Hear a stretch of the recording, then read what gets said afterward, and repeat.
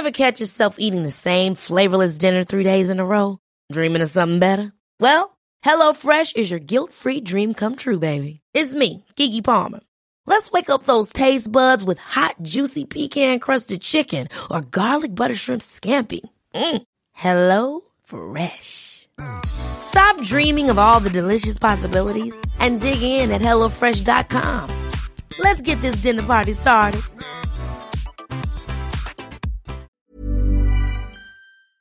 My business used to be weighed down by the complexities of in-person payments. Then, Stripe Tap to Pay on iPhone came along and changed everything. With Stripe, I streamlined my payment process effortlessly. No more juggling different methods. Just a simple tap on my iPhone and transactions are complete. What's truly remarkable is how Stripe caters to all my customers' preferences. Whether they're using cards, Apple Pay, or other digital wallets, Stripe ensures a smooth checkout experience every time. Setting up Stripe was a breeze, taking just minutes to get up and running. From local markets to global retailers, Stripe helped me expand my reach and grow my business with ease. To learn how Tap to Pay on iPhone and Stripe can help grow your revenue and reach, visit stripe.com/tapiphone. Daily Tech News Show is made possible by its listeners. Thanks to all of you, including Dustin Campbell, Tim Deputy, and Brandon Brooks. Coming up on DTNS, Section 230 heads to the Supreme Court, sort of. A standard to make voice assistants more accessible. And Andrea Jones-Roy is here, helping us understand how bias creeps into algorithms. It's Halloween. This is the Daily Tech News for Monday, October 3rd, 2022. In Los Angeles, I'm Tom Merritt. And from Studio Redwood, I'm Sarah Lane. I'm the show's producer, Roger Chang. And joining us, Andrea Jones-Roy, data scientist, comedian, circus performer, and host of Majoring in Everything podcast. Welcome, Andrea. Thank you. It's great to be here. It's good to have you. Let's start right off with a few tech things we all should know. Deliveroo opened Deliveroo Hop, its first brick-and-mortar grocery store in partnership with the chain Morrisons on New Oxford Street in central London. Customers don't have access to store shelves. Instead, they can use digital kiosks with orders picked by store employees and bagged within minutes, or pick up orders placed in the Deliveroo app. Staff will also pick items from the service's delivery couriers. Stores will offer over 1,700 grocery items, including ready-to-eat meals. It'd be like Instacart starting a grocery store here, I guess. YouTube TV rolled out support for you to subscribe to channels without having to sign up for the $65 YouTube TV plan. So you could just get HBO Max through YouTube TV, or NBA League Pass, or MLB.TV, or Showtime, or Stars, or Hallmark Movies Now, Cinemax, Epix, and more. No channels from the base plan are included in the a la carte options. Prices range from either $2 to $30 a month, depending on which channel you're adding. Each is available for a 7-day free trial as well, if you just want to see. Gosh, give me ESPN, and that is a done deal. It's the only reason I subscribe to YouTube TV. Twitter started rolling out the ability to edit tweets to Twitter Blue subscribers in Canada, Australia, and New Zealand. This allows for editing a tweet up to 5 times within 30 minutes of posting if you really need to think about it. Tweets will display the timestamp when it was edited, with edit history viewable by clicking through. So if you're curious, you can know. Twitter says that the feature will also come to the U.S. soon. The Los Angeles Unified School District confirmed that a ransomware organization began publishing exfiltrated information about students online. The attack occurred over the Labor Day weekend, almost a month ago now, right? With the threat group issuing a ransom demand on September 22nd. The district decided they would not negotiate. They would not pay the ransom. Bleeping Computer reports folder names in the leaked data suggest it might include things like social security numbers, passport information, and some secret and confidential documents on students. NBC Los Angeles law enforcement sources say includes legal records, business documents, and even some confidential psychological assessments of students. Last week, several outlets, starting with the Daily Mail, reported that actor Bruce Willis had licensed his digital rights to a company called Deepcake to make ads and movies and TV shows that star digital versions of him. Deepcake has used Willis's likeness in an ad in Russia, which we mentioned on Friday's DTNS. Over the weekend, a spokesperson for the actor told the BBC that Willis had no partnership or agreement with the company. Deepcake told the BBC that, quote, He gave us his consent and a lot of materials to make his digital twin. Also clarifying, the wording about rights is wrong. Bruce could not sell anyone any rights. They are his by default. It sounds like Deepcake got a little over their skis in promoting what they were doing, but otherwise, Yeah. All right. Let's talk a little more about two cases headed to court. What do we got, Sarah? All right. So the U.S. Supreme Court has agreed to hear appeals in two cases regarding an online platform's liability for messages posted by users. We've talked about this a lot in the past. One case, Gonzalez versus Google, involves a 23-year-old U.S. citizen that was killed in Paris in terrorist attacks in November of 2015. Relatives of the victim accused YouTube of passing along content that encouraged the attacks and sharing revenue with them. The Ninth Circuit Court of Appeals upheld a dismissal of that case. They found the claims against posting were all protected by Section 230 and ruled that the plaintiffs could not prove that revenue was a connection. All right. So the family is appealing Section 230 directly there. But the second case, Twitter et al. Versus Tamneh, involves a Jordanian citizen killed in a 2017 terrorist attack in Istanbul. Relatives accuse Twitter, Google, and Facebook, all three, of aiding and abetting terrorists in violation of the U.S. Anti-Terrorist Act. That case did not touch on Section 230 issues, but it had more evidence of revenue sharing, like AdSense accounts. They had the receipts, basically. And so the Ninth Circuit Court let that case proceed. And so the appeal is saying the revenue shouldn't be a connection. So the Ninth Circuit decided these cases together, along with a third similar case that isn't being appealed, that they were decided together. So it's notable that the Supreme Court took both of them because they were similar, at least as far as, what was being alleged. While Section 30 was deemed sufficient in one, but not relevant in the other, several of the circuit judges criticized Section 230 in their opinions. And given that the Supreme Court justices have previously written about their concerns with Section 230, kind of reasonable to expect that the Supreme Court will review the Section 230 element in these cases. So, Tom, what is Section 230? I'm so glad you asked. Yes, I am. We have a whole episode of Know a Little More on this. If you want all the details, go to knowalittlemore.com, look for About Safe Harbor. But here's the short version. Since 1959, in a case called Smith versus California, the standard had been publisher versus distributor. So bookstore owners weren't expected to read every book before they sold it, but publishers were. So if you were a publisher of something, you were liable for what was in the book. But if you were a distributor, a bookseller, you weren't liable for what was in the book. When the 1990s rolled around, though, CompuServe and Prodigy provided interesting new twists on the question when they ran online forums and chat rooms. Were they publishers of the user comments and therefore should have known what is in all the user comments, or were they distributors like a bookseller?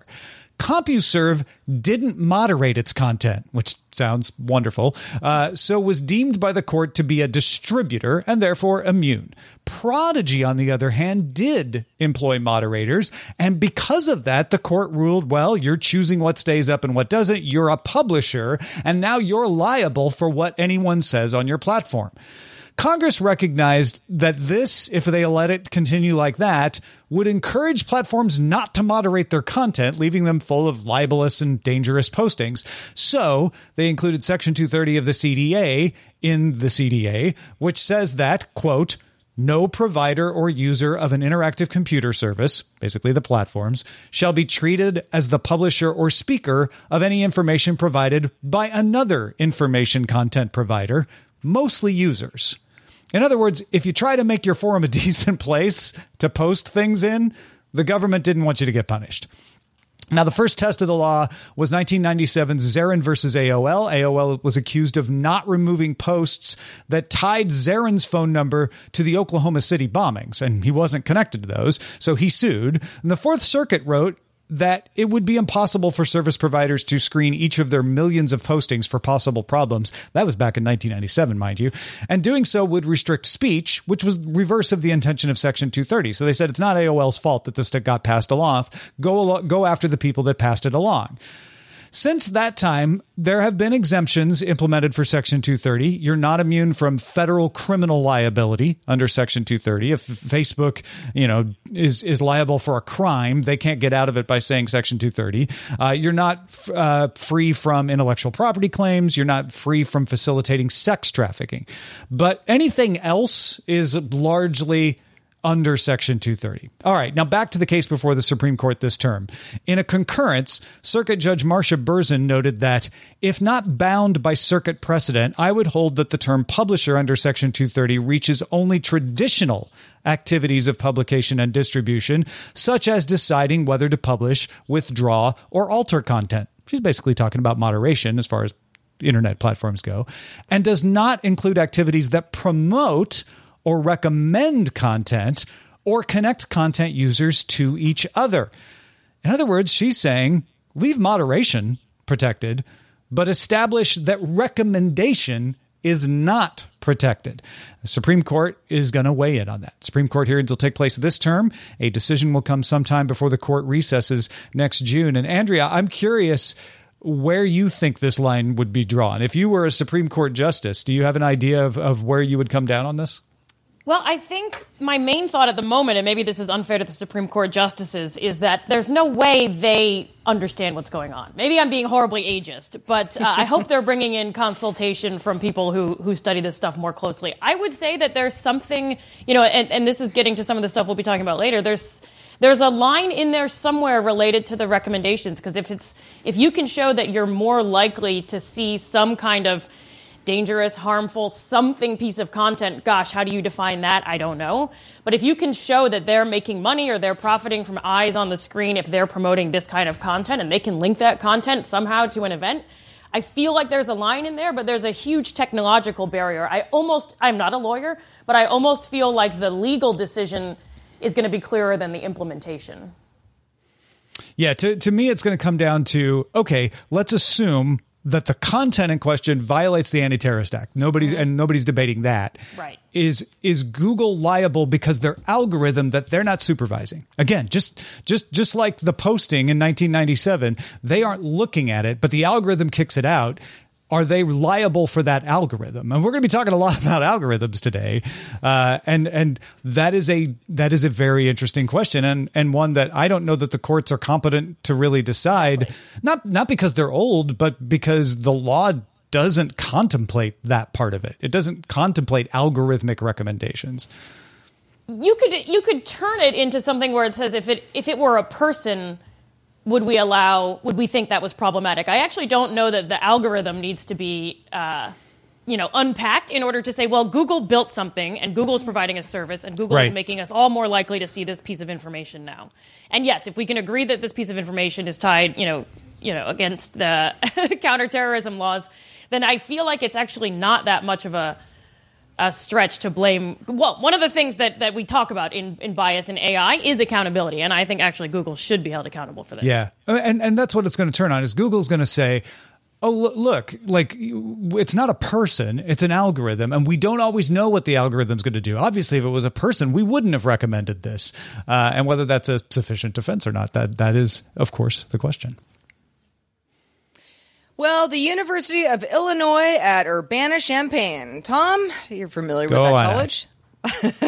Partnered with Microsoft, Meta, Amazon, Apple, Google, and several nonprofits, including the Davis Phinney Foundation and Team Gleasonon, on the Speech Accessibility Project, seeking to improve voice recognition for communities with disabilities and speech patterns not factored into those AI algorithms that we've alluded to thus far. Now, speech interfaces are critical for communication and expression. If you're unable to normally or more usually, I should say, express yourself in other ways, and they are often not usable by those that would benefit the most from that. Building out a data set that can reach a wide community required partnering with big tech companies on the infrastructure component of this. The university is going to recruit paid volunteers, collect voice samples from them, look to create a private, de-identified data set out of that, and then use that to train machine learning models. Yeah, so instead of each of these companies building their own separate and maybe duplicative initiatives, the Speech Accessibility Project will provide a central data set. At least that's what the idea is. U of I says it hopes to benefit those with amyotrophic lateral sclerosis. You might know that more commonly as Lou Gehrig's disease, Parkinson's disease, cerebral palsy, Down syndrome, and a wide range of medical and non-medical conditions that affect speech. Efforts will initially focus on American English. Now, this is, just breaking today, Andrea, but I'm just curious, your first glance response to it as a data scientist. What does this look like to you? I mean, I think it's very exciting. I feel like I came in hot being skeptical of algorithms, and I will continue to be. But I think part of it is, what are the consequences of using these algorithms, and what are the stakes of the algorithms being incorrect? And I think the application seems very promising. And, I think we all know folks, maybe if not personally, friends of friends who would benefit from such a thing. I've some friends and family with ALS and other diseases in my life who I think would benefit greatly. And so I think that it's great that it's being offered. Of course, I get nervous when I hear about, de-identified data, because there's a lot more to de-identifying data than just stripping out names. A lot of times you might be able to build it back together and maybe come up with a way of triangulating where that data came from. So I would want to know more about how they're collecting it and how they're treating it to be anonymous. But generally, I think this is one of the more exciting and heartening applications of tech and AI that I've seen. Yeah, it feels like they're really pushing this as far away from controversy as they can. They're paying the volunteers, and they have to volunteer to do it. So you have to actively consent. Then they're going to still try to de-identify it. I mean, at that point, they could just get people to say, like, if they know who I am, I guess it's fine. But they're like, no, we're still going to try to keep it private. It's going to be shared amongst multiple places. It's going to be held by a university so that, there's not a lot of motivations to keep secret what's going on with it. Mm-hmm. I'm with you. I think there's a lot of good things about this. Devil's always in the details, though, of course. Right. I'm sure there's, 2 years from now, we can all get back together and say, oh my gosh, they did this horrible thing. Maybe I'm being pessimistic about this. But part of it is our own ethics and understanding of how these things work change. But generally speaking, this is one of the few pieces of news about tech that I was just like, wow, great, perfect. It feels good. I love it. It's just like, this is a good thing. Yeah. Well, folks, if you have a good thing to tell us about, you're like, hey, you missed this good thing, send us an email. Our email address is feedback@dailytechnewsshow.com.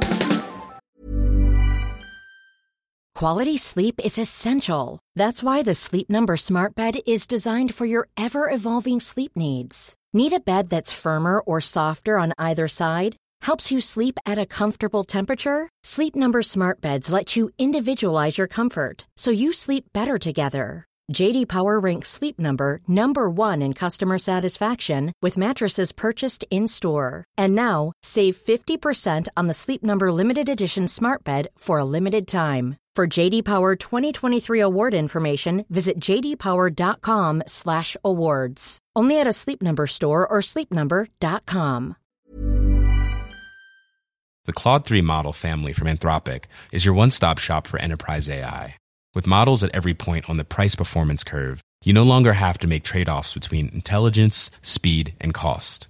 Claude 3 Opus sets new industry benchmarks for intelligence. Sonnet strikes the perfect balance between skills and speed. And Haiku is the fastest and lowest cost model on the market, perfectly designed for high-volume, high-speed use cases. Join the thousands of enterprises who trust Anthropic to keep them at the frontier. Visit anthropic.com/Claude today. My business used to be weighed down by the complexities of in-person payments. Then, Stripe Tap to Pay on iPhone came along and changed everything. With Stripe, I streamlined my payment process effortlessly. No more juggling different methods. Just a simple tap on my iPhone and transactions are complete. What's truly remarkable is how Stripe caters to all my customers' preferences. Whether they're using cards, Apple Pay, or other digital wallets, Stripe ensures a smooth checkout experience every time. Setting up Stripe was a breeze, taking just minutes to get up and running. From local markets to global retailers, Stripe helped me expand my reach and grow my business with ease. To learn how Tap to Pay on iPhone and Stripe can help grow your revenue and reach, visit stripe.com/tapiphone. In January 2023, a New York City law will go into effect requiring companies to conduct a bias audit. That's what it's called in the law, a bias audit on automated employment decision tools. And then once they've finished that audit, they must post the results of those audits on their website. Now, you may ask, what is a bias audit? Well, the law says that a bias audit means an impartial evaluation by an independent auditor. And you may say, well, what does impartial mean? And what's the evaluation? And who counts as an independent auditor? And the New York City Department of Consumer and Worker Protection is working on all of those guidelines on these audits. But they don't have a timeline for when those guidelines are going to be available.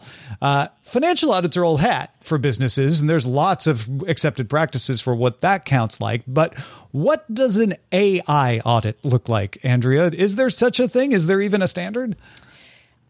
If there's a standard, I don't know what that is. Part of the challenge is that, well, let me back up. This goes back to what I was saying earlier, where I think the law is actually easier than the implementation. I think, and not to say that the law is easy, but I think the tech implementation, a lot of these models, there is no real way to validate or test them, or the true test is to roll them out and then go back a year later and say, who did we rule in and who did we rule out on hiring? And what do we, whoever this independent auditor, I agree with you on asking those questions, what did we think of it? So there's in some ways difficult to actually evaluate without actually implementing it, which goes against the entire purpose of getting ahead of the bias in the first place.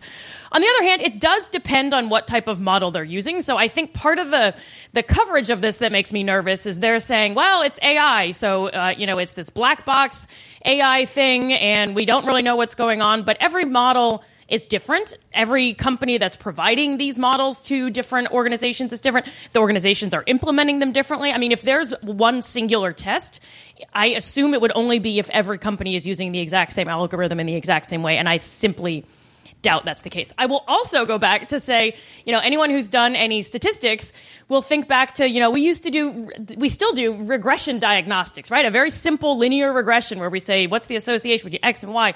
And even then, it's not easy to tell what's biased. We look at, 10 different graphs and a bunch of different numbers, and we try to think really hard about whether we've got some issues in our model.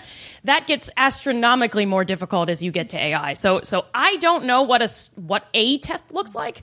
That said, there are examples of tests out there. They just take a lot of work and a lot of care, and they tend to be very tailored to the actual algorithm. You just flashed up a study from ProPublica that carried out a very long investigation into bias. It took an extremely long time, and if they can roll that out everywhere, great. But there's a lot of ifs wrapped up in that, and I think you hit on a lot of the big ones right up top. So let's assume that they come up with a way of an agreed series of methods. Maybe there's like several of them. I think a lot of folks in the audience are going to be asking, how is a machine biased anyway? Sure. It's a machine. Yeah. Let's not anthropomorphize this thing. It's just cranking through. How does bias work there? Yeah, so I'm so glad that you asked. So I work with a lot of companies as a data scientist, and in particularly around people analytics. So this is exactly the area that I spend a lot of time working with companies on hiring, recruiting, promoting, right? And all of that is about saying, all right, we've got some data about some humans, and we wish we could run it through some computer where that computer could tell us which humans are most likely to be successful in the next role, successful at this company, or whatever. And so the other example that came up was the same sort of thing. We're making a guess about who's likely to recommit a crime if they're granted parole. Banks use this to say, how could we, figure out who's going to be more likely to repay their loan? So that's the kind of algorithm that we're talking about. And there's three big ways that I think about when I think about the bias that can go into them. Maybe a fourth, depending on how far we want to go with this, right? So the big one that we all think of first, and that I believe this article and this possible legislation are talking about, is the algorithm itself. So most algorithms, not all, but most algorithms that I've seen that are working in this space basically say, okay, we have patterns from the past.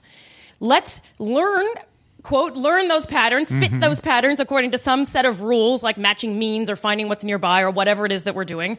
Let's learn what those patterns were. Then we're going to take new data. So here are new incoming employees or people who have applied for the job and say, what features do these employees have that make them look like the employees that are currently doing well in the company, however we've defined that. And the computer will say, aha, of these 100 employees, these 12 are most likely to succeed. What that algorithm is usually doing, not always, usually doing is figuring out who's most similar to the leaders. And that's okay in principle, but if you think in practice that humans in the past have probably been at least a tiny bit biased, all the algorithms are doing is learning the bias from previous data. So unless we're starting with some kind of bizarre, engineered, made-up, simulated data, which has its own wild problems, right, of some, like, utopian equality, which I don't think is what we want to do, right? All we're doing is training the machines to replicate who's humans at the top. So, and whether, so the other piece of this is what are we measuring to begin with? And maybe that is what we want to do. And there's a version where that's not so problematic, but the second part of the bias is the data itself. So the data that we collect on humans reflects our own biases. So if you think of the data that we might have and the data that I've seen, we tend to have things like, where did someone go to school? What did they major in? Did they work at a peer company that was successful? Did they get high performance evaluations? Did they get promoted quickly when they got hired? And all of those things might be indicators of great talent, but they're probably also picking up some other biases along the way. So the things that we're measuring and that we're mapping people to also tend to be biased in terms of what it is that we're even looking at, right? Like maybe what we want is data on, is this person a team player? Do they let other people, disagree with them? Do they welcome There's probably stuff that we want to know and we'd want to match, but we don't have that in the data. The data reflects these other biases around like, well, if they didn't get an MBA from Stanford, then we don't want them, right? Yeah, they're not as good as the person who did. Exactly. Yeah, and the third version of the bias is, what do we do with that information once we have it, right? The algorithm spits out recommendations and says, okay, here are the 4 people that you should hire. And then the challenge is that humans look at that and they say, well, it's from an unbiased source, so this is the objective choice. So even if you spot bias, I've seen companies do this with performance evaluations. They generate a bunch of data and the computer says these people should be promoted. And then the leaders sit down and they say, actually, I think it's these other, but they're like, but it's the computer. And so they default to it, thinking that it's objective, which is its own warped thing. There are more issues, but I don't know. Those are pretty depressing ones. So the first two feel like problems with the metric, right? If you have a problem with your metric, which is, okay, our metric is going to be the current leaders are examples of the ideal leadership. If that isn't true, then you don't want to use the current leaders as the metric. Or if it's the metric for a successful employee are these list of things. If you're like, but that isn't always true, then you don't want to use those things. And then the last one is a bias for machines. It's like, well, if a machine said it, I guess I should believe it. Which, if the first two aren't true, is certainly not going to be trustworthy. It kind of turns into something where I feel like, if I was a human that was hiring somebody, it's like, sure, there are all these parameters that you kind of have to look at, and then there are all these exemptions. Mm-hmm. There are just, you have a rogue situation where you have to treat it differently, and if a machine can't do that, then it becomes problematic. Well, and the other thing to keep in mind for all of these is that any machine learning, AI, or even a statistical model, I keep going back to statistics because a lot of the instincts we have for statistics, if any of us have instincts around statistics, apply to AI. They're all going to be wrong in some way. They're all going to make errors. If they're not making errors, we're overfitting and we have another problem, and that's not great. So that means that we're going to get it wrong some of the time. And that's okay if what we're trying to do is sort of get a broader understanding of like, generally people who majored in this tend to do well. Even if that's problematic, we could still learn something, right? Or we might say on average, we're pretty good at picking these people. But these are people's lives at stake. So our tolerance for error, I think, ought to be quite low. And, some of these models, the example of parole in the article that was posted earlier, it was 68% of the time it was correct, which is kind of high for some models. But if you think about that, means that people are wrongly being kept in jail and denied parole or put back out on the streets and recommitting crimes. That's not a very good rate, and we're really messing with people's lives every time we make, say, a type 1 or a type 2 error. Yeah, it feels like everybody's head is at, well, let's just improve the metrics in the data set that we're using to train the algorithm, which I'm not saying you shouldn't do. Right. But there's a lot that really needs to be done that I don't hear as many people talking about, which is let's also moderate our expectations for how useful this is. Yes. They use these kinds of algorithms in medical practice all the time, but the medical practitioners are very aware that they shouldn't blindly follow the algorithm or they're going to kill a patient.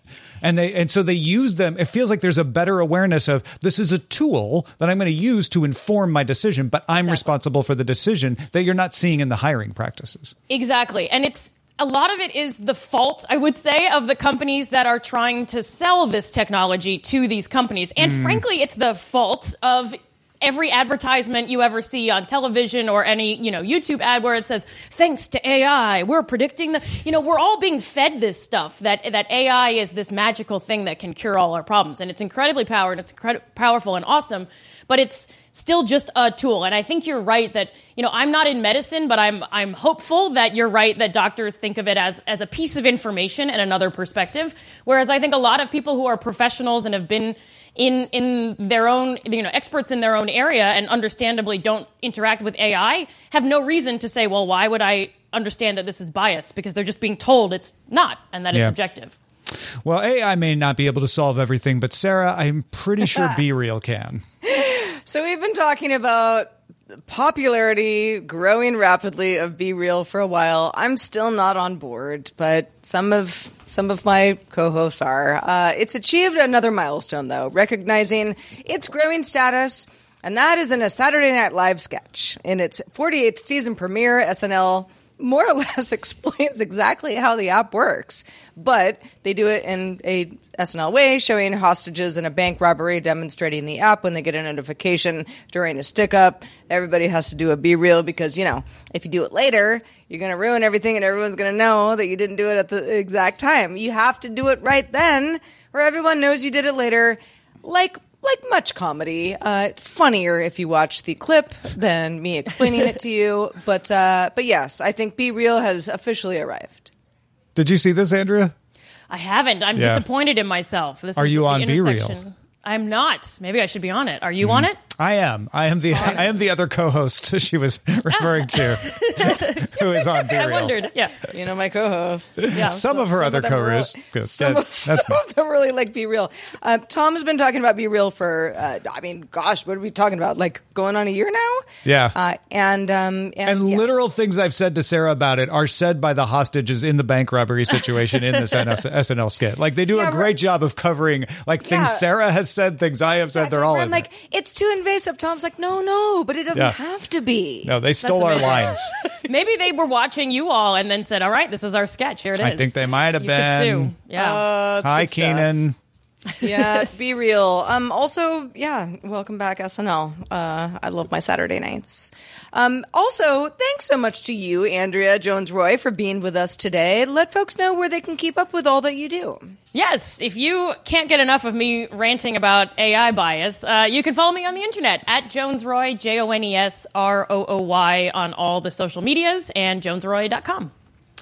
Beautiful. Well, we're so glad to have you on the show today. Please come back early and often. Also, thanks to some new bosses that we got over the weekend. We've got Alex, we've got Al Spalding, we've got Ojenefajiro, Michael, and Frank. They all just started backing us on Patreon. Big thanks to you, Alex, Al Spalding, Ojenefajiro, Michael, and Frank. Ah, that's great. It's good to start the month strong with some new patrons. Really appreciate that. Thanks, y'all. Feeling good. Speaking of patrons, do stick around for our extended show, Good Day Internet. We roll right into it after DTNS wraps up. But just a reminder, we do the show live. And you can catch the show live Monday through Friday at 4 p.m. Eastern, 2000 UTC. Find out more at dailytechnewsshow.com/live. We are back tomorrow talking corporate network security with Rod Simmons joining us. Talk to you then. This show is part of the Frog Pants Network. Get more at frogpants.com. Diamond Club hopes you have enjoyed this program. Even on a budget, quality is non-negotiable. That's why Quince is the place to score high-end essentials at 50 to 80% less than similar brands. Get your hands on buttery soft cashmere sweaters from just $60, Italian leather jackets, and so much more. And the best part about Quince, they exclusively partner with factories committed to safe, ethical, and responsible manufacturing. Elevate your style without the elevated price tag with Quince. Go to quince.com/upgrade for free shipping and 365-day returns. Hi, I'm Daniel, founder of Pretty Litter. Cats and cat owners deserve better than any old-fashioned litter. That's why I teamed up with scientists and veterinarians to create Pretty Litter. Its innovative crystal formula has superior odor control and weighs up to 80% less than clay litter. Pretty Litter even monitors health by changing colors to help detect early signs of potential illness. It's the world's smartest kitty litter. Go to prettylitter.com and use code ACAST for 20% off your first order and a free cat toy. Terms and conditions apply. See site for details.